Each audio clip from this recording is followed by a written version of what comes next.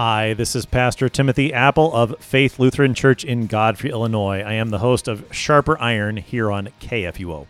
Thanks for being a regular podcast listener of the program.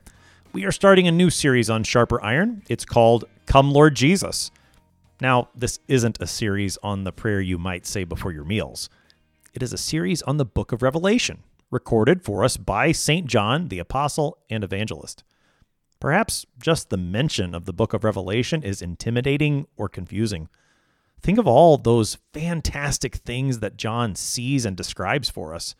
In Revelation 6, there's a great earthquake. The sun becomes black, the moon becomes like blood, and the stars fall to the earth. In Revelation 9, there are locusts like horses who have tails and stings like scorpions. In Revelation 12, there's a dragon who wants to devour a male child. And what do we make of all those numbers? There are 4 horsemen, 7 lampstands, 24 elders, 1,000 years, 144,000 sealed saints, just to name a few of the numbers. Now, these are important and challenging questions. We won't be able to answer with certainty every question we ask of this book.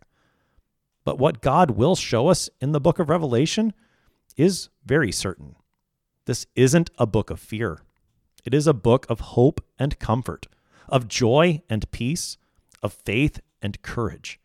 That's what the book of Revelation is, because above all else, the book of Revelation shows us Christ Jesus, the Lamb who was slain, who has begun his reign.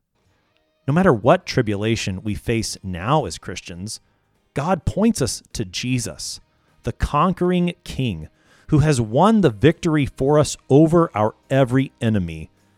That means that we eagerly pray for Christ's glorious return at the resurrection of all flesh, when he will take us to dwell forever with him in his new creation. Join us on Sharper Iron the next 8 weeks as we study the book of Revelation, and you will know the joy that is yours in Christ Jesus, crucified, risen, ascended, reigning, and returning for you.